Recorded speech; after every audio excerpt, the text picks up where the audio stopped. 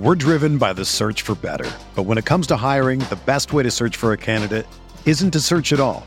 Don't search, match with Indeed. Indeed is your matching and hiring platform with over 350 million global monthly visitors, according to Indeed data, and a matching engine that helps you find quality candidates fast. Ditch the busy work. Use Indeed for scheduling, screening, and messaging so you can connect with candidates faster. Leveraging over 140 million qualifications and preferences every day, Indeed's matching engine is constantly learning from your preferences, so the more you use Indeed, the better it gets. Join more than 3.5 million businesses worldwide that use Indeed to hire great talent fast. And listeners of this show will get a $75 sponsored job credit to get your jobs more visibility at Indeed.com/Blue Wire. Just go to Indeed.com/Blue Wire right now and support our show by saying that you heard about Indeed on this podcast. That's Indeed.com/Blue Wire. Terms and conditions apply. Need to hire? You need Indeed. 3. This is episode 62, right? Okay. Yep, that's exactly what I was about to ask you. All right. 3, 2, 1.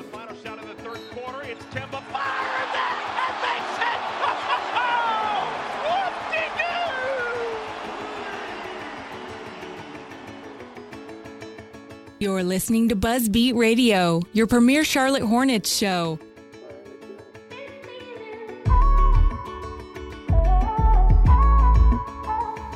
All right, welcome in episode 62, right, Richie? 62. We were just asking each other that question before we jumped on here. Episode 62 of BuzzBeat Radio.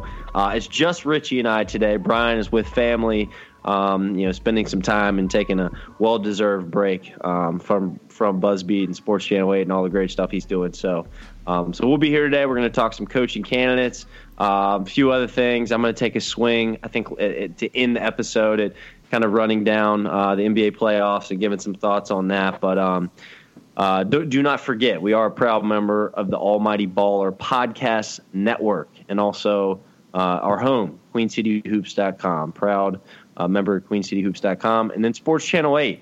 They're still at it with those Saturday morning radio shows. I wasn't able to listen yesterday, but the reports are it's still going great. So much talent over there at Sports Channel 8, so make sure you're checking them out for everything covering North Carolina sports. SportsChannel8.com, and then on Twitter at Sports Channel 8. All right, again, today's episode, a lot of coaching candidate talk. There's been a lot of candidates, I would say, linked to the Hornets job and just a lot of jobs across the NBA here in the past few weeks. And finally, David Fizdale was hired by the Knicks this past week, and it feels like the first real domino has fallen. So maybe we have a little bit more transparency. But look, we're not going to talk about every single candidate that has come up with the Hornets, because Richie said it really, really good before we got on here and started recording. It's just like we don't know what to believe and what not to believe at this point. So we're going to tell you what we think serious, what we think, maybe we shouldn't pay as much attention to, and a decision should come soon. I mean, I think that we at least know that much. So on that note, let's jump in here. Richie, what's up, man? How you doing? I saw a Florida Gators baseball game on in your background there. So yes, that's right. I'm kind of transitioning over to college baseball, especially with the fact that Florida baseball is number one in the land, and they won it last year. I think they've got a very good chance at repeating because they're just chugging along. They got experience, but they also got some young players as well. So yeah, I've been very lazy this weekend watching some college baseball. I have not been keeping up too much with the NBA playoffs, but very, very lazy weekend for me. And I didn't do anything for Cinco de Mayo. I stayed away from all those Mexican places. I don't know if you guys did anything.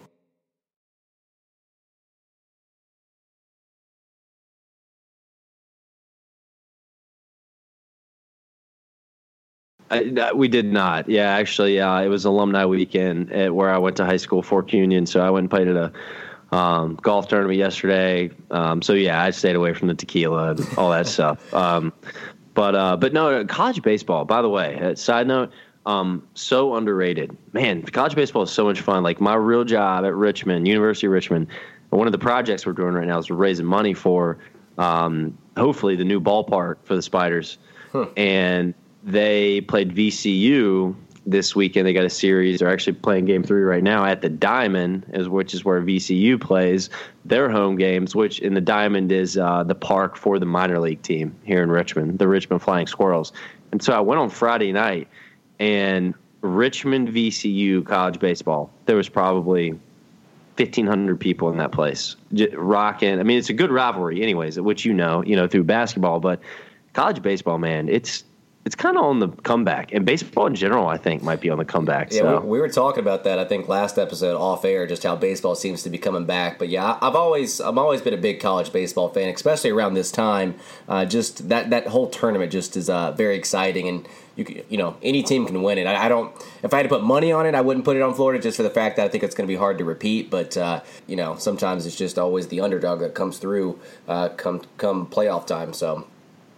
No doubt. And baseball is one of those sports, too, where it seems less star-driven in the way that, the underdog or the team, is not favored to win in whatever scenario can win more, out of 10 times can win more times, other than basketball or football or sport like that. It's very star-driven. So it's fun stuff.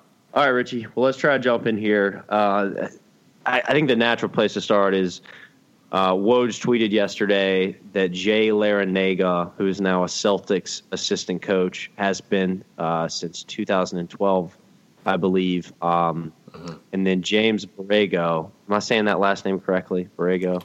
That's how I would pronounce it, yep. Okay, so has been a Spurs assistant in two different stints for about 11 years now. So two really strong candidates. It sounds like they're interviewing today in Charlotte. I mean, Woj sent this tweet yesterday, almost 24 hours ago, and said they were interviewing this weekend, and Michael Jordan would be in the room for both of these interviews. So I don't know if I should read that as they are finalists, but they're definitely being seriously considered for this position. Any thoughts on either one of these guys that really jump out to you outside of some of the things I already mentioned there? Yeah, I think I definitely lean Larranaga. I don't know a whole lot about James Borrego. I know that he's a little bit younger than Larranaga, and I feel like he has less. I don't think he has any head coaching experience in terms of on the professional level or even in the college level. He's been an assistant for San Antonio, like you said. He went to New Orleans for a little bit, and then he bounced right back to San Antonio. I guess he did have an interim spot with the Magic for a little bit, but I just don't know enough about him to make an honest decision about whether I like that guy or not. I do lean Larranaga of the two. He actually is from Charlotte, which I thought was interesting. I guess when his dad was coaching at Davidson, that's when they had him in Charlotte. But I just think that the fact that he has a head coaching experience, albeit in the D League, I kind of lean that way a little bit more. And then also, coming from the Boston Celtics, he's definitely known for his player development, and he's developed some young players over the years, and he's had some playoff experience because I think ever since he became a Boston Celtic assistant, they've made the playoffs all but 1 year. So I think his experience I like a little bit more than the Borrego. Yeah, I would tend to agree with you on Larranaga as being the favorite. In my personal clubhouse, Borrego has. He's been on an NBA bench a little longer than a guy like Larranaga has, and in fact, if you'll recall, James Borrego was the interim head coach for the Magic back in 2015. He went down to Orlando with, if I'm not mistaken, I think this is right, with Jacques Vaughn when he was hired. And things didn't go great. So when Vaughn was let go, I think is when Borrego kind of got his day in the sun to be an interim. And, I don't think he was ever really going to retain that job. There was serious consideration to keep him on. But, I think that's an important year for him, or however many games it was. I don't know exactly. I think that was a really important experience for him. Again, two different stints for Borrego in San Antonio on their bench as a coach, about 11 years, something like that. He's just been in the NBA as a coach a little bit longer. And you're picking one good grape from another good grape when you're comparing, what Boston is right now with Brad Stevens, what they've been with Danny Ainge, to what San Antonio, is with R.C. Buford. and obviously Coach Pop. I mean, two great organizations. San Antonio's been there a lot more times and done it for longer, but what Boston's doing right now is as good as it gets. So, but I'm with you. In terms of player development, it seems like I would give Larrañaga, I mean, again, we're splitting hairs here, but I would give him the edge there in the player development department. And on that note, I mean, that's, we talked about before we pressed record. Curtis Polk did an interview with Rick Bonnell, the Charlotte Observer, just this past week. And if you read that article, you can go back and, and read it. It's player development heavy. I mean, that's what Polk's saying pretty much the whole time. Like, look, we want a lot of things in our next head coach, but one of the most important factors, if not the most important factor, is certainly we got to develop players. And I think that Polk shed light on the fact that he's not only talking about rookies and guys, young players on their rookie contract, but he's talking about, bargain bin free agents that Charlotte has to capitalize on, right? Like they have in the past with Jeremy Lin. And then, making a trade for a guy like Courtney Lee and then absolutely extracting all of the possible value from that guy that they could. We need a coach who we're going to give a coach these kind of players, and he's going to be able to get the most out of them. Mm-hmm. And that guy seems like Larrañaga to me right now. Right. Like if you were to kind of connect those two things, you would think that Larrañaga would be fit for the job considering all the things that Curtis Polk is speaking about in that Charlotte Observer interview. And yeah, that's always been the case in Charlotte. It's a small market, so you're not going to attract many big names when it comes to the free agency. So as a team in a small market, you have to develop players. And I mean, overall, this organization has not done a good job of that. And then Steve Clifford, say what you want to say, but I think a lot of people think of him as a coach that kind of leans veteran heavy and doesn't necessarily play as rookies. And maybe that's one of the reasons why Curtis Polk and Michael Jordan in the front office has kind of taken a complete 180 in terms of how they're going to approach their new head coach. And it seems to me that Steve Clifford wasn't prioritizing player development, at least with the younger players. And I think that Larrañaga is known for player development. I think that's maybe we're leaning that way, and maybe they're leaning that way as well. But I just think it's interesting that these two are the supposed last two names. I mean, Messina's name just gone nowhere. I don't know what you think of that. Like, what do you make of that? The fact that Messina's name has not been brought up. Yeah, it's really odd because you and I are on the same page. I know you really like him. I really like him. I would say that his coaching style, from the research, and the YouTube videos you can watch and anything you can read out there, seems a little Steve Clifford-esque, right? Like I don't think he's the same kind. I mean, obviously he's an Italian. He's European flavor in what he does, but he's an intense guy. He demands a lot of his players, I think, and I don't think there's not much gray area with a guy like Messina, and so that's a little synonymous with Steve Clifford, and maybe that has made management, Kupchak, MJ, a little cold-footed about him. But what I've been so interested in is just he's like in all the jobs, unless I'm missing something here, in all the jobs, his name is really not coming up. So it's like, is he not interviewing well?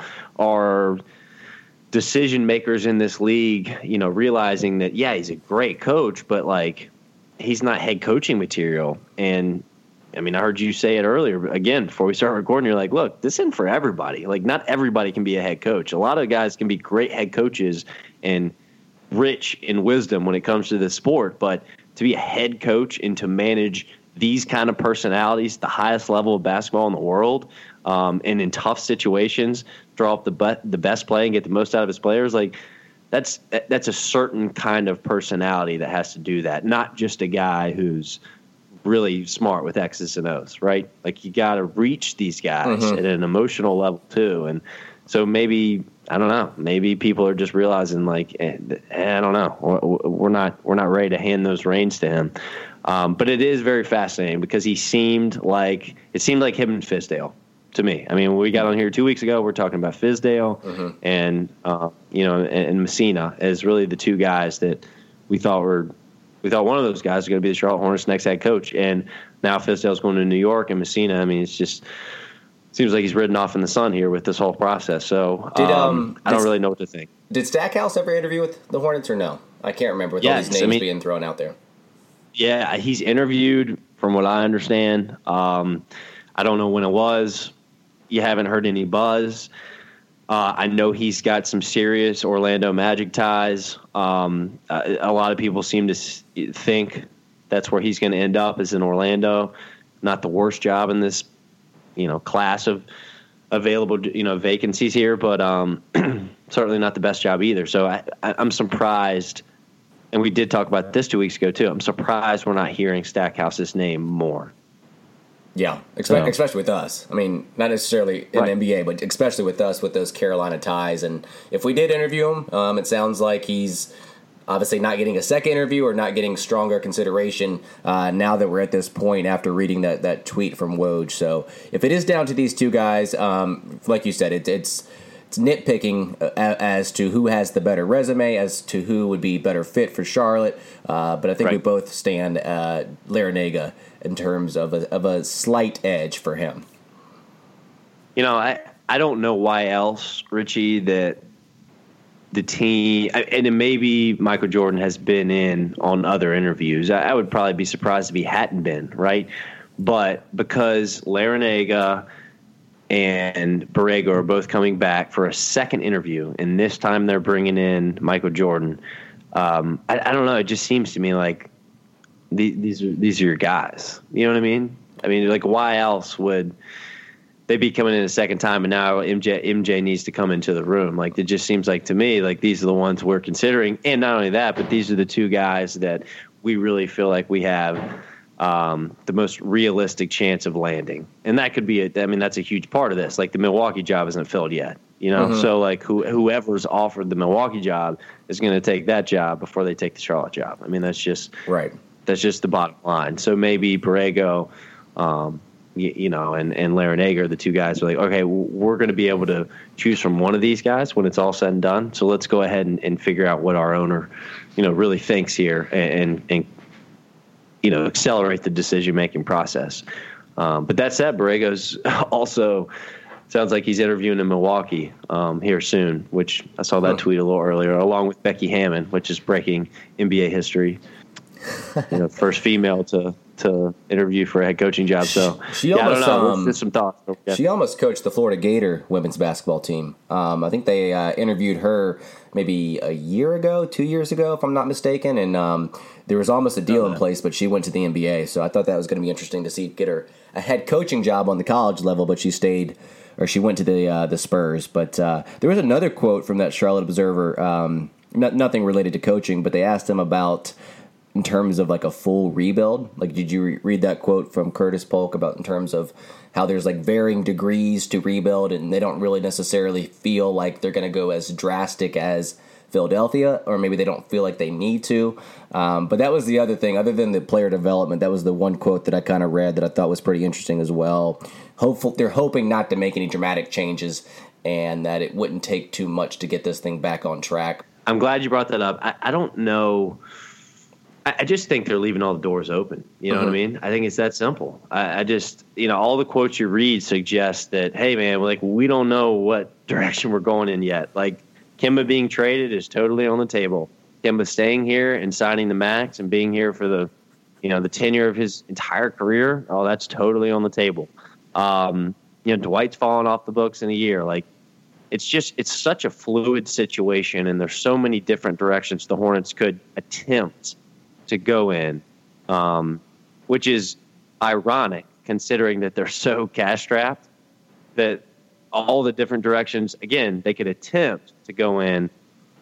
There's so many different, directions, diverse situations, a fluid situation. So I just think that Polk's leaving all the doors open, and I'm not sure that he knows or Kupchak knows, really what's happening yet. And it makes sense, because even if you decide internally, hey, we want to trade Kemba Walker, well, you also have to decide what is it that we're demanding? Like, what's the bottom line we're taking back in a deal like that, right? And if we don't get that, then we're keeping him. So, like, just deciding you're going to trade Kemba Walker doesn't mean you're actually trading Kemba Walker. And if you try and it doesn't happen, okay, well, what's plan B?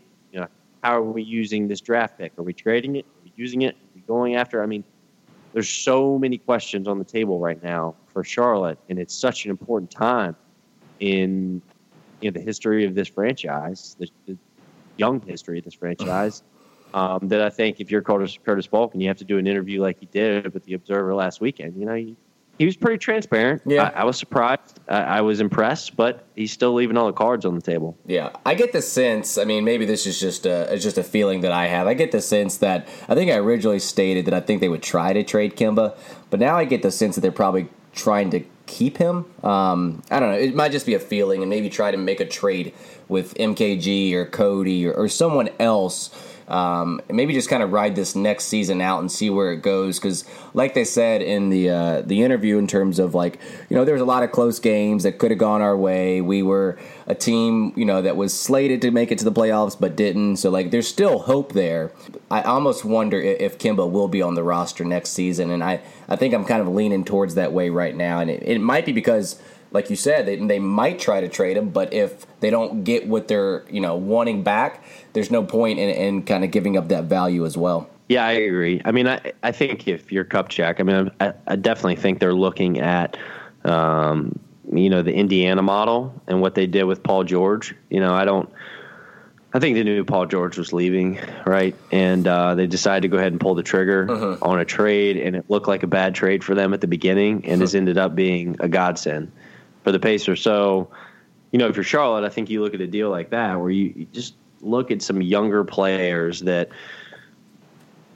maybe you think aren't valued as they should be, or just are not in the right situation, and try to put Kemba out there for a few young pieces like that. And a trade like that, Richie, to me is very, very synonymous for who you're going to hire as a coach, right? Like you want a coach that, number one, can get across to those young players, because now you've made this trade. You traded your franchise guy for these youngsters that are really going to be important to the future trajectory of your franchise, and you got to have a coach to get through to them. But number two, maybe it's a coach that has actually had access to them or have crossed paths with these players in the past. All this kind of works in together. So we're really throwing darts, but I think that's a deal that the Hornets would probably be smart to look at.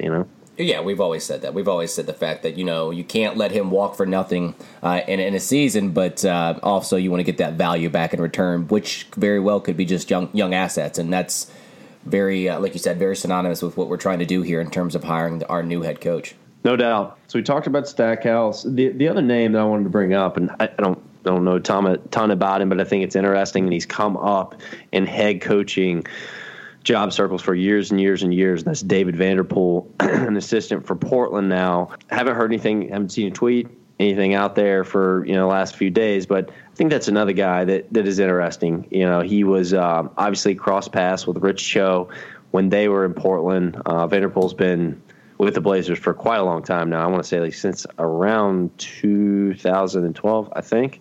So that would be another guy that would not upset me if he ended up as the head coach in Charlotte. But that's really the only other name out of the ones that we've mentioned, Richie, that I just wanted to kind of make sure I brought up. I feel like he crossed paths with Messina, too, in Moscow. I think they might have been on the same coaching staff, if I'm not mistaken. Yeah. And the only thing I know about him, I feel like, isn't he very defensive-minded, if I'm not mistaken, or is it the opposite? I can't remember.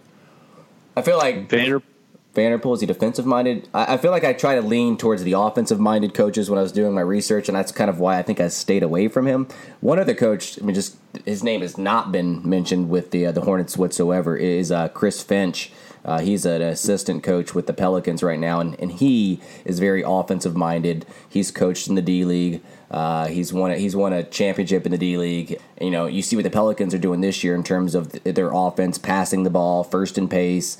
They're actually first in the playoffs in assists per game. So I lean offense. I always thought Vanderpool was defensive-minded, but I could be totally wrong. I think you're right. I think Vanderpool is a defensive guy, and you're also right about him crossing paths, or at least being under Messina in Moscow. So, certainly really strong coaching staff there. But that's the other name I wanted to bring up.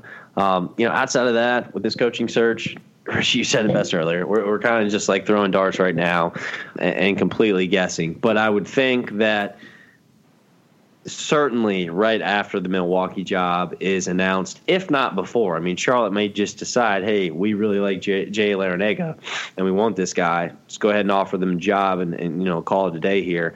But I would think the Bucks job is the last domino possible that we have to wait to fall before we know something. So this process has taken way longer than I thought it would. But I think we're coming to a close here, and I think we know that Stackhouse, Borrego, Larranaga, Messina, maybe. I mean, those are the guys.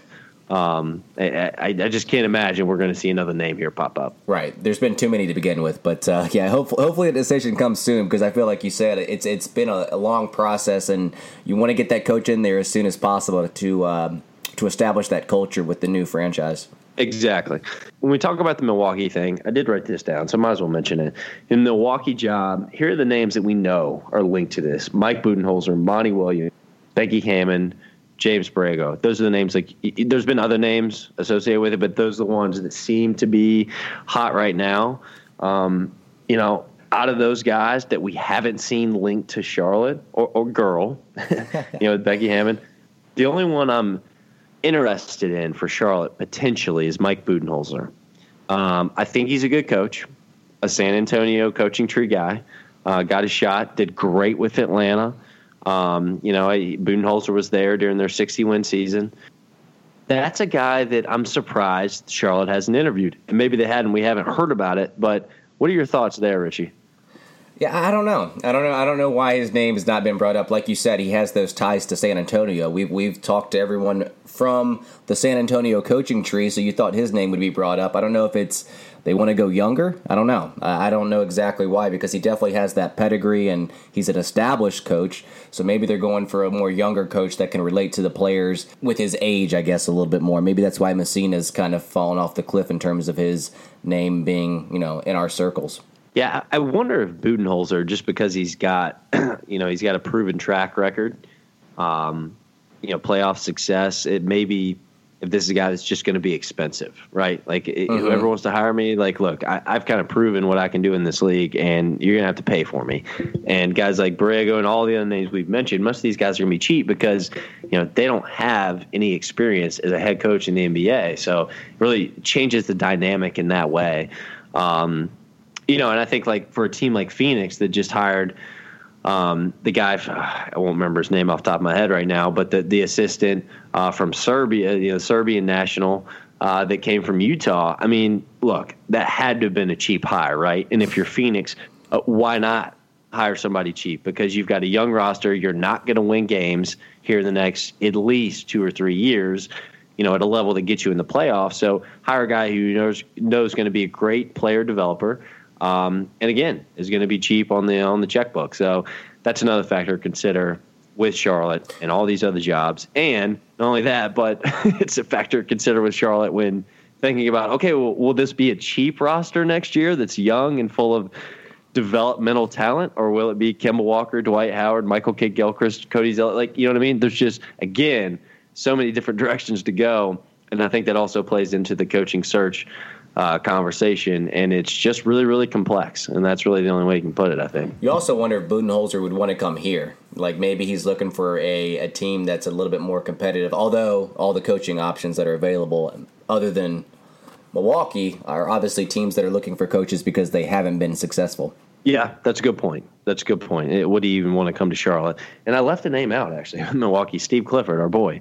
I don't know why I didn't write that one down earlier, but I know he's interviewing for that job, and Clifford has said he wants to coach next season. I think, he should take a year off. He should, with all the stress. He should. Yeah, I mean, the guy, it would be perfect for him to just take a year off, develop some relationships within the league, and just get his health right. But that guy it's what he wants to do, man. And he wants to grind. He wants to coach. And he's just one of those guys, too, like, I've thought many, many times since we fired him, like, I'll kind of follow him everywhere. I don't care I don't care if he goes over to Europe and coaches. Like, I will keep up with Steve Clifford to see how he's doing, because it's just really hard not to like that guy. Right. So obviously wishing him the best. But hey, before you talk playoffs, one name that I wonder if he'll ever get a coaching job is Stephen Silas. Like, I just feel like his name's been out there forever, but like no real traction with teams, I feel like. Yeah, I'm surprised too, Richie. Like, it seemed like, when Clifford had, his sabbatical and had to get everything right with his personal health, like, and even before that, there was just all this buzz with Stephen Silas. And it just, I just thought it was a name that would be right up there at the top with these guys that have been in the league for a while as assistants but don't have head coaching experience. And it's just not. Atlanta has been the one job that I've seen, a little bit of buzz with him, but it doesn't seem like it's going to happen. And it does confuse me. It really does, especially when you think about who his dad is, his lineage, how long he's been around the game at a high level. But I don't know. Another guy I'm pulling for. And you know what, Richie? We have not heard his name brought up with the Charlotte job once. Not once. I wouldn't have expected it, though. I wouldn't have expected it. Really? I would have thought that they just broke ties with the whole coaching staff. I don't know if they would have brought him back. I don't know. I mean, for an interview. I guess I just wasn't surprised by that, but he might be like an assistant lifer. You know what I mean? Maybe he'll never be. He could be. He could be. I'm not surprised in the sense that, like, new sheriff's in town, Mitch Kupchak, he's like, no. Like you just said, I'm trying to break ties with this whole staff, everything we've been doing here. But I am surprised from, like, an organizational standpoint, like MJ and his relationship with Paul Silas, which I know is really good, and everybody else within that organization. Like, the guy can't even at least get an interview. Like, he can't get an interview to try to convince Kupchak that he can do, you know what I mean? Right. It's weird from that level. And look, again, we don't have all the information. Maybe he did, and we just don't know about it. But I don't know. Just a little weird to me, but whatever. I mean, I hope Silas lands on his feet. I mean, I'm sure he certainly will. So if you had to put money on who the next head coach for the Hornets will be, you would say what, Larrañaga? Is that what you would say? I mean, there's not enough information out there to kind of put money on anything, but if I had to put money on it, I would say. Here, let me say this: Larrañaga, Borrego, or someone else. Oh, that's good. You got the field. I know. That's the tempting bet. Yeah, I'm still going to go Larrañaga. As we stand here today, like, here's the thing with Borrego. I think, like, he's in the running, at least from what we can tell reading the tea leaves, with the Milwaukee job. So does Charlotte value him so much that they're just going to wait that out? And if he slips, then, they'll offer the job to him? Right. Or they just sold on Jay Larrañaga and they're like, let's just get this over with, So considering all of that, yeah, I'd take Larrañaga in the end. And two, just because I think player developmentally, he's kind of the best guy on the market, at least from what I can get, all the information I can gather. He seems to be one of the better ones. And he's young, and he's, his dad's a head coach at the University of Miami, very rich coaching tradition on the East Coast in college basketball, a lot of experience. Guy's been around the game forever. He just seems like a natural fit for somebody to get a chance. And, I'm going to put it on Larrañaga. Where do you stand there? Man, I'm tempted to take the field, but I think I do lean Larrañaga as well. And just with everything that's been said in terms of the player development, we keep hitting on that. I think that he is the guy for the job when it comes to that. And like I said, Charlotte is a small market. They got to develop young players and young talent, and they have not been able to do that over the years.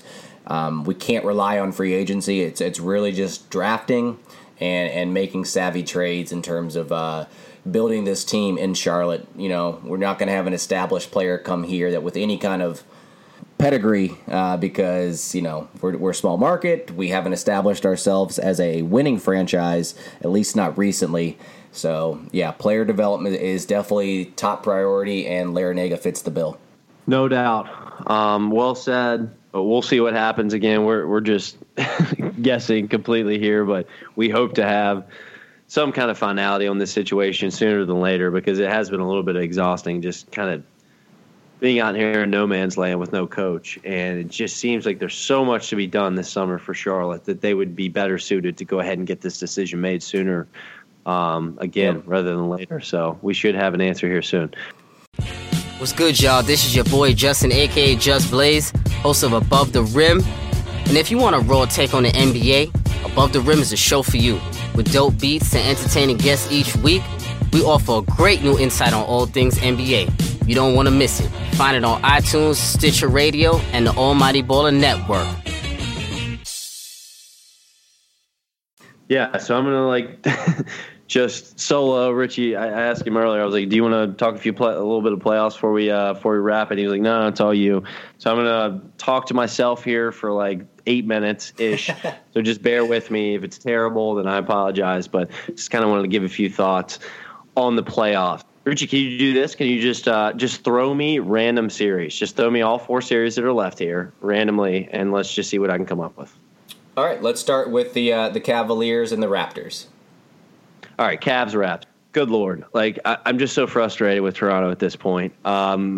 Mentality-wise, I can't trust these guys. DeMar DeRozan didn't play in the fourth quarter last night. Unbelievable that would come out of anyone's mouth in the playoffs. I mean, when you consider what this guy's done in his career and how good he's been in the regular season and what he's proven from an ISO, just freaking baller, man. This guy can play. But, if this is what you show in the playoffs, forget it, man. I'm almost done with him. Kyle Lowry, I thought was good last night. I thought I think he's been decent all series. He's frozen up when they put LeBron on him 1-on-1, and Toronto just stops running offense. Why don't you? Here's an idea: run LeBron off some screens. Lowry's one of your best shooters on the floor. Run him off some floppy action. Just send him around screens and make LeBron move. If they're going to say, "Hey, we're putting LeBron on Lowry," if that's what they're going to do, then counter that by making one of the quickest guys on the floor move around offensively. It's unbelievable. Dwayne Casey, finally I come to Dwayne Casey, who's probably the most frustrating piece out of this entire series and this entire Raptors story. Nick Nurse, Richie, you've said his name a lot. He's done a lot for that franchise. He's done a lot for the offensive evolution of what they do. But Dwayne Casey can't figure it out in the end. I mean, he's gotten to the point where in Game 2, he's taken OG Anunoby off the floor, easily the best defender on LeBron this series, if not in the entire season of the NBA. He's in the top 5 of defenders on LeBron. He's like, no. We're actually going to throw Pascal Siakam out there. And then if they take the worst defender on the floor, CJ Miles, and try to put him into the switch, we'll just live with that. And this guy's unbelievable. Dwayne Casey, you've done a great job. You guys have taken steps forward in Toronto, but if you get swept 4-0 and keep this job, I'm just kind of at loss for what Toronto's doing. LeBron James, best player in the NBA. I tweeted it last night. I think I'm finally ready to say best player ever. What he does in clutch situations is just unbelievable. I just can't believe it. Off balance, fadeaway shots. I've never seen anybody he just makes it look so easy. It's frustrating because I really want to see something from Toronto, and I'm kind of tired of this LeBron thing. I've been like that for about 3 years now, but you just got to respect it. So yeah, I wonder if the Raptors are wishing that the Pacers closed out their series against the Cavs. They definitely gave them a better fight, and the way that they played, the way that they defended Cleveland was obviously way greater than what the Raptors are doing right now. So let's go to another Eastern Conference series, which might end in a sweep as well. Boston, Philadelphia. Yeah, shocking, man. I can't believe what Boston has done. I just really can't. I did not get to see a ton of the game from last night. So we're recording this on Sunday. So Saturday night, Boston steals one in overtime. But 2 words, Al Horford. The guy has been unbelievable for the Celtics. And you wouldn't look at the stat sheet and say, just from a box score perspective, and say, man, what a great player he is. But pretty consistent double-double guy, and makes every single big play on both ends when it's needed.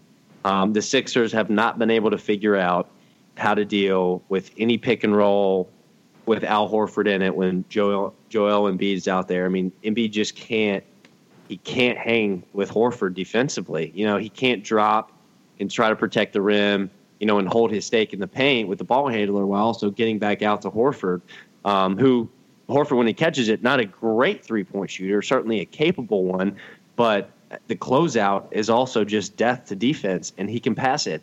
I mean, just how much of a complete player Al Horford is so underrated. It's unbelievable. And I think this series has really, really articulated that point very well with Joel Embiid, who will be a great player if he's able to stay healthy. I mean, he'll be, one of the top 25 best players ever, potentially. But Al Horford has really proven his keep in this league, in this series, to me. So, and then you got a guy like Terry Rozier, Marcus Smart's been great. I mean, all these other role players, it's just amazing what Brad Stevens is able to extract from Larkin. Yeah, Shane Larkin. I mean, they just keep coming at you, and it doesn't matter who's on the floor. The expectation is the same from them. The style of play expectation is the exact same.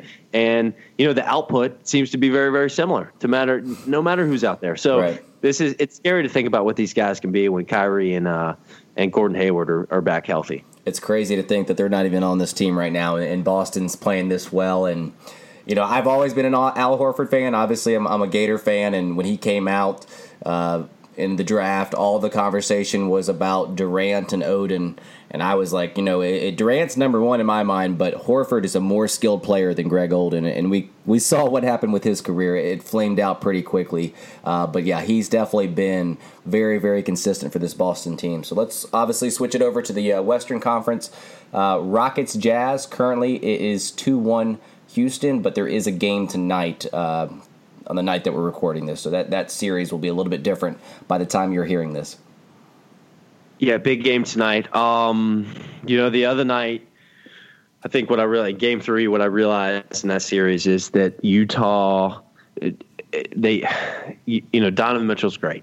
All right, it's well documented what we think about that guy, but they're a little, when things aren't going their way, they tend to get a little bit ISO heavy with Ingles, with Donovan Mitchell. Jay Crowder tries to take his guy off the dribble when really he needs to keep it moving and cut and space the floor. And, even Royce O'Neal, who was great in Game 3, one of the few guys that was doing anything for Utah in that first half. Utah just seems to become a little bit of like they get the deer in the headlights effect going when things aren't going their way. And that worries me. It tells me their offense and their system can't kind of sustain itself like Boston's has proven to, which is a little bit surprising, Richie. But Houston played one of those games where James Harden and Chris Paul, just the shot making is unbelievably difficult. And then when they make some tough shots and they're seeing a big basket and they play this ISO heavy system where you got to play so far up on those guys, they get into the paint and now they're swinging at 1, 2, 3 passes and they get any shot they want. And look, with PJ Tucker, and I mean, everybody was making shots for Houston in Game 3. And that's their recipe. It's an ISO heavy system. I hate watching it, much like I hate watching Cleveland play. It's just we're going to give the ball to our best player, hunt the mismatch, and then we're just going to try to create a double team and basically swing the ball. I mean, I get it. It makes sense to me. I just don't enjoy watching it. Yeah. And so anyways, if you can't tell, I'm pulling for Utah. And Boston is my favorite team to watch in this playoffs. There's no question about it. Yeah, I haven't watched a ton of playoffs, but yeah, they're definitely my team, and I think that I'm rooting for them. Maybe just for the fact that they don't have Kyrie or Hayward. I just kind of want to see them succeed even without those two players. All right, so the last series that we have not talked about, Warriors-Pelicans. Warriors-Pels, yeah, it's on right now. We're watching it. Looks like Golden State might make a statement here in Game 4.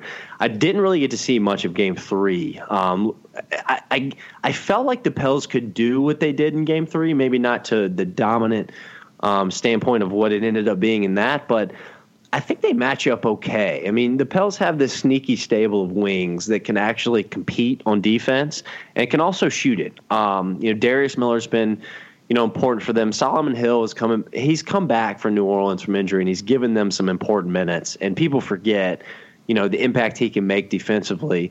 Drew Holiday, Anthony Davis. I mean, they keep coming at you. And then playoff Rondo. I mean, I was texting with a buddy last night. The way this guy's like talking on defense and from the bench and how he's orchestrating the offense, I'm like, I'm not surprised. I've seen this player before, but I'm just like, why does it only come out in the postseason? Playoffs, yeah, I mean, like, it's just, I don't know. I mean, he's a coach's dream when you watch him now, like what he's doing and how he's setting his team up and how he's getting them all on the same page from a communication standpoint. But just bring it more often, man. Like, why do we only see it in the postseason? Anyways, now that Steph's back, I think Golden State's fine.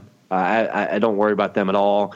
The thing that still confuses me about Golden State a little bit is they just kind of seem to pick and choose when they want to play hard, especially on defense. And the attention to detail on that end is just not there like I've seen it in the past. And, like, I don't know, man. Like, I've seen teams in the past that can turn it on and off, and, like, LeBron's obviously LeBron's LeBron, but he's the prototype for that style of play. It's like, look, mentally I can kind of coast here and there, but, like, when I turn it on, you can't beat me. And I want to believe that Golden State has that gear, but I don't know, because Houston's not going to allow you to take many plays off defensively. And I've seen a lot of that out of Golden State, and that concerns me a little bit. Now, that said, I'm still picking them over Houston. Yeah, and maybe they feel like, okay, when it gets to the conference finals, we will turn on that switch and not look back. But just going back to Rondo, is there a player out there that just maybe a guard or a wing that impacts the game so much that can't shoot? Like, name another player that can't shoot the ball but impacts the game in the way that he does on both ends of the court for a guard that can't shoot. I mean, there's not many out there. So for guards you're talking about? Yeah, I mean, obviously centers, you could probably find someone that can't shoot the ball too well but impacts the game in a drastic way. But Rondo seems like the guy that just, you feel like you could just sag off the guy and give him all this space, but he finds ways to make an impact on offense. Yeah, I would say Ben Simmons. I mean, if you consider him a guard. True. That's true. I don't know, but the argument about, like, what position he plays point guard offensively, so I would consider him a point guard. I don't know, Richie, you can't find many, that's for sure. You cannot find many. I can't think of another one right off the top of my head.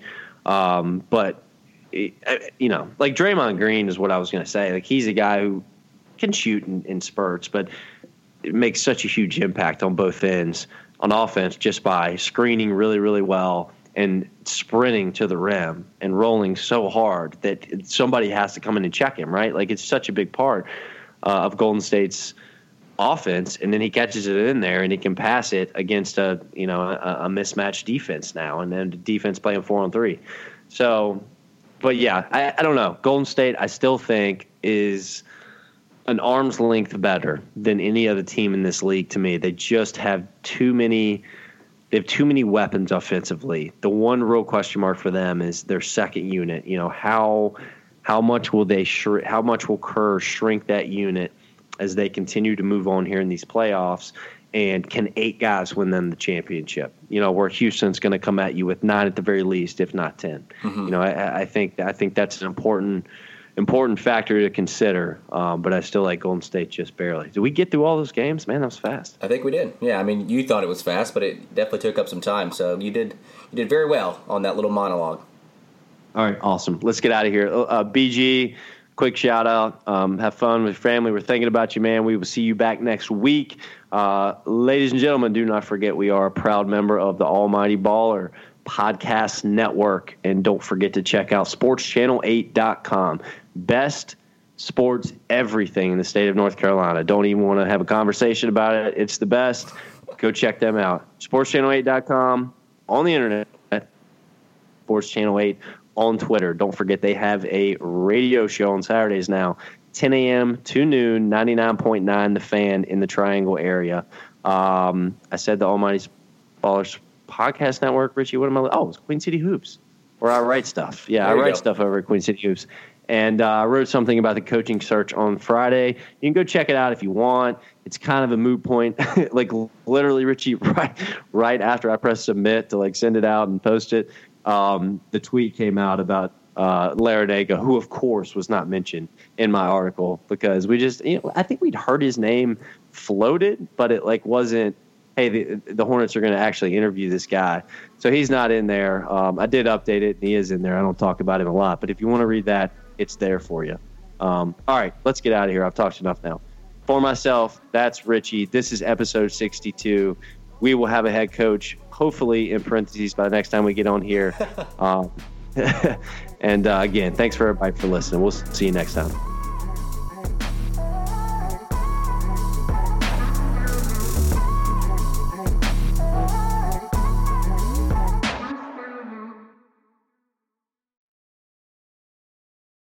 Everyone is talking about magnesium. It's all you hear about. But why? What do we know about magnesium? Well, magnesium is the number one mineral that 75% of Americans are deficient in. If you are a woman over 35, magnesium will help you rediscover balance, energy, and vitality. Magnesium supports more than 300 enzymatic reactions in your body, including those involved in hormonal balance. From functional medicine doctors to mental well-being and female hormone experts, we all know that magnesium is the one mineral to improve all aspects of well-being and health. But which one? Magnesium Breakthrough from Bioptimizers, the trusted choice recommended by leading experts with 7 best-absorbed forms of magnesium to ensure your body receives the support it needs for overall well-being. Go to bioptimizers.com/balance today and use code BALANCE10 for 10% off. Support your journey to wellness at bioptimizers.com/balance. Magnesium Breakthrough from Bioptimizers, your foundation to optimal health and vitality.